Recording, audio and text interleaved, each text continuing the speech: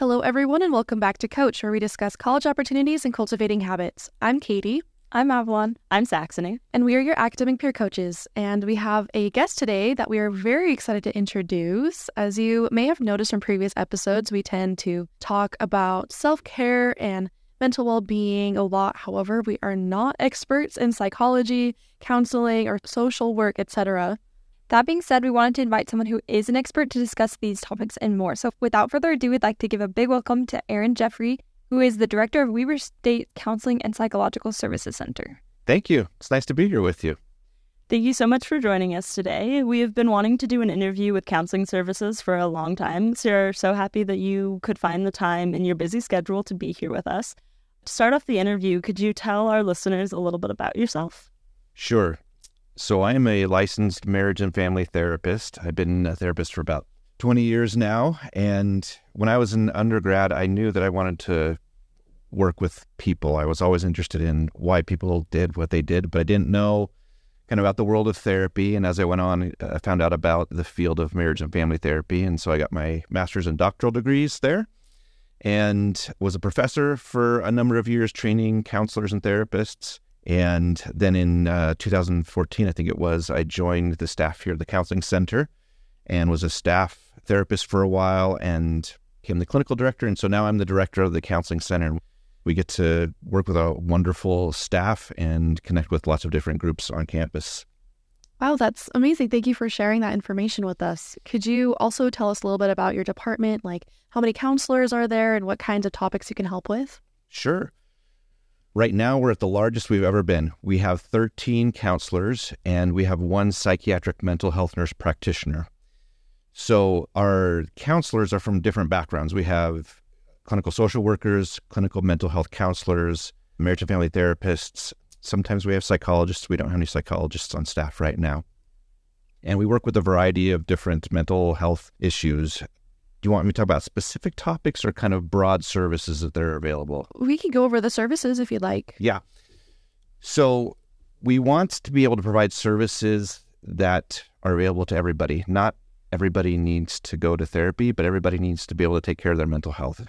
What students do, they call and get set up for an appointment, and we do an initial consultation for about 30 minutes.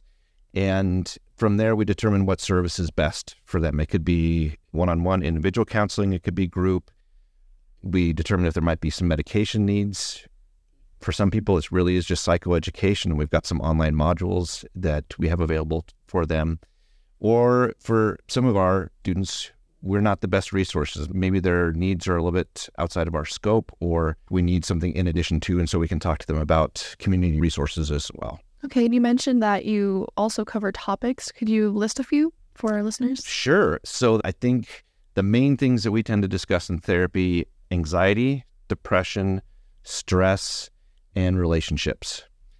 Attention and focus issues is also kind of creeping up the list as well. Okay. Because I think in a college environment, attention and focus are very important. And if you have struggles with those, things tend to not go well in your academic work. But those tend to be the ones that we see most often.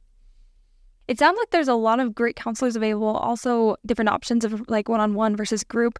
Could you tell us a little bit more about that, like what they look like, a group setting versus one-on-one? Yes. So our groups rotate every semester. We have different offerings, but when we meet in initial consultations, you'll see a list of the groups that we have offered and be able to choose what makes most sense. Most people initially don't like the idea of group just because, like, A, I don't want to talk about my own issues, period, and B, I don't want to do it with strangers in the same room. What we found consistently is that people who get into the groups love them. They love hearing that there are other people who struggle just like them or have something to contribute to how they can improve their own lives. So we have two generally different groups: support groups, which are open to anybody. You can just kind of stop in and get support when you need to, and therapy groups, which are closed groups. And usually there's about 6 to 8 people in those, and they're a little bit more focused. This coming semester, so we've got an LGBTQ support group, a trans process group, a men's group, understanding self and other, which is kind of a coming to know yourself better, your feelings, your thoughts. We have a newer group, religious and spiritual processing group, for those who are kind of wrestling with ideas around spirituality and religion, or non-spirituality and non-religion. And Living BIPOC is another one. Each semester, we try and tailor the topics of our groups to the needs of the university community, and we rotate those. But you can look on our website as well to see what those groups are. Again, usually the first session feels a little bit weird, but people really enjoy getting into those. I never knew that the Counseling Center offered group sessions. That is so cool. I do have a question about this thing I've heard of called TAO. Mm-hmm. What is TAO and how do students use it? We have had TAO at the university now for probably 4-ish years. We wanted to be able to provide another resource to students so that, again, if they didn't want to come into therapy, they could hop online and address some mental health needs themselves. TAO stands for Therapy Assistance Online, and any student can go to it, I believe, through the eWeaver portal or through our Counseling Center website, and you log in with your Weaver email address. And there are just tons of mental health information modules. You can go through and watch videos and do journals. Some of the ones that tend to be more popular are relationships, anxiety and worry, depression, stress, personal growth.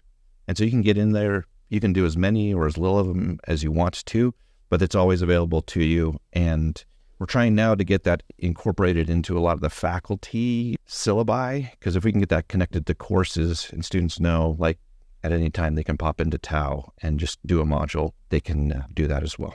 That's really interesting. I've actually used TAO in a couple of my courses before, but I was curious if there are other resources besides TAO that students can use. Yes, there's a variety, actually. So if you go on our website, over on the left, there's a Learn More About column, and there are a variety of different topics, everything from anxiety, coming out, substance use, pornography problems, relationship issues, domestic violence. You can go on there, click on there. There's lots of good information you can read about. There's usually a video or two you can watch and an app that's connected to that. So again, if you don't want to come into therapy or if you don't want to talk to anybody, just hop on the website, and over on the left, there's those Learn More About pages. On the right side of our website, there are a couple other features that get looked over. One is a mental health screener. You just click on that and you answer some questions and it'll give you some feedback about, here's kind of how you're doing. That doesn't go anywhere. It's just for your own information, and that can give you some guidance of like, okay, maybe I need to talk to somebody, or maybe something else might be helpful. We have a lot of good information online regarding crisis resources. We just want people to have those resources available if they ever get to a place where they're feeling stuck. And some of the common ones, Safe UT is an app and a number you can call. We've also got local warm lines that people can call if it's not a crisis, but they need to talk to somebody. And we've got more group-specific crisis lines available there too. All of the resources we try to put on that page, it can be a little overwhelming at first, and we're trying to simplify it. But that would be kind of the go-to place. Wow, thank you for sharing all those resources. I am curious about the Davis folk. Mm-hmm. So for those that attend the Davis campus, what resources do they have in the counseling center there? So we have one therapist who we try to have there one day a week during spring and fall semesters. That's ever evolving. Sometimes that person gets used really well out there, and sometimes not a lot of students know about that resource. So we'll continue to have a therapist out there. I think in the past it's been on Wednesdays, and they have a place that they can see that clients can meet with therapists there. And one of my hopes for the counseling center, and something that we're seeing a lot of other universities doing, is having embedded counselors. So you don't have to go to the counseling center to get all your therapy support. You could have like a counselor embedded in a college or in athletics or in housing. And so the gap between, okay, I have an issue and I want to go talk to somebody about it, is smaller. It's just easier to walk down the hall. That may be pie in the sky right now, but I think that's my hope. So right now, we're kind of starting with Davis campus, and we have somebody there. That's such a cool goal to have for you guys. So do students have to pay to use the counseling center services? No, they don't. If there's one thing, it's free, which is, I think, a great community resource. So I have a private practice out in the community, and in talking with colleagues about how long it takes a client to get into therapy in the community, sometimes it's weeks and weeks and weeks. And if you don't have insurance, or even if you do have insurance, it can cost a lot of money. That's what I love about the counseling center is we try and keep our wait lists really small, get people in within 1 to 2 weeks, and it's covered with your student fees. So you don't have to pay anything. The only time you would have to pay for something would be if you met with our psychiatric nurse practitioner and he prescribed a medication. You'd have to pay for the medications. But it's great, local, really close, so people can get all their mental health needs met locally. As a mental health professional, I'm sure you often come across that people have a hard time accepting that they need help, let alone asking for it. So what advice would you give to students who are hesitant to ask for help? One, the thing I've noticed over the last probably 10 years is that people are more likely to be open about mental health issues. You know, when I was as a therapist, we talked about if you ever see your client in public, you know, you just kind of turn away, or if they say hi to you, you just kind of nod and say hi, and because confidentiality is vital and important to that. Nowadays, we get people coming up to us on campus like, oh yeah, hey, there's Aaron, my therapist, and they don't care. Like, it's like, okay, cool, you got a therapist, and people don't care as much, which I think is really good. That means all the marketing we've been doing to let people know your mental health is important is working. And so now, at least with younger generations, that's an easier thing to talk about.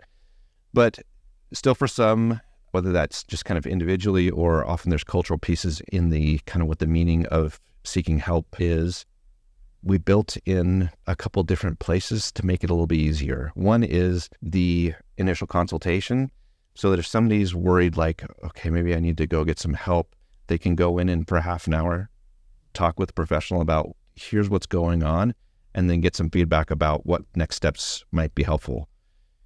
There's no commitment. They can just kind of come in and chat and leave it at that. We've also incorporated single sessions. Again, if somebody is unsure about therapy, they can call and ask for a single session. It really is 60 minutes. You can talk, see what it's like. If it isn't for you, don't come back. Or if it is for you, we can get you set up with other services or ongoing services. So we try to make that transition a warm one, where talking about mental health is okay. There's services to get people there. I do think there's this idea out there, though, that I can't ask for help because if I need help, then there must be something wrong with me. I kind of think the opposite. Like, mental health is recognizing that everybody's got stuff at some point going on, and asking for help is a very healthy thing to do. So trying to reframe that as, rather than like, oh my gosh, there's something wrong with me, to congratulations, you're normal. And we've got a place that you can go talk to people about this. That's really good advice. I think that I've been there as well, of being like, there must be something wrong with me if I need to ask for help. But I think that's really good advice. So as academic peer coaches, we see a lot of students who come to us needing help with the test anxiety. Mm-hmm. Do you have any techniques or advice we could share with the students about that? Yes. 2 resources right off the bat. One in Tau, I believe there's a test anxiety module, and on our Learn About pages, there's one specifically for test anxiety. So you can go there and read in a lot more depth. But some quick tips around test anxiety. Oftentimes we focus a lot on the actual test taking, and we don't do a whole lot of talking about leading up to. So developing good study habits, giving yourself plenty of time to go over material, getting a good night's sleep, recognizing the thoughts that come up when you know you're preparing for a test of like, I'm going to fail, I'm going to do horrible, I don't know this stuff, why am I even in school? Learning to recognize and challenge those thoughts. Also being mindful of, if test anxiety is a thing for you, how you bring yourself into the center. So don't go drink a Red Bull right before you go into the testing center. Often there's this idea of like, if I just amp myself up, I can be good. That actually amplifies the anxiety and makes things go worse. If you go on our website, there's lots of things about calming breathing, relaxation, challenging negative thoughts. And usually with test anxiety or anxiety in general, anxiety is a worry about what's going to happen in the future. And so if we can help people to be more present and focused and learn to just focus on, I just have to answer this question right here. I don't need to worry about the next question or what I'd done the previous question, just being present. That can be really helpful. But we know anxiety messes with our biological functioning. So breathing, as cheesy as it sounds, is the thing to do. Learning to develop whatever breathing skill works for you. There's box breathing, which is like inhaling for 4 seconds, holding it for 4 seconds, exhaling for 4 seconds, holding that for 4 seconds. Do that a couple times, and it actually kind of resets how our body system takes us out of the fight or flight and into just, I'm safe and I can be okay. I think those are, the tips right now.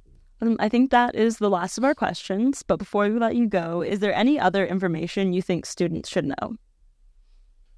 I would just want to leave that idea that, again, not everybody needs therapy, but everybody does need to take care of their mental health, and that can look a lot of different ways. So we've got a variety of different resources and would encourage students to figure out what it is for them. For some people, good therapy could be driving in the mountains or exercising or listening to some good music. For some people, it is going to talk to a mental health professional. But everybody's got to take care of that, and I think that sets up an environment where there is a sentiment that taking care of mental health is okay, and we can talk about that.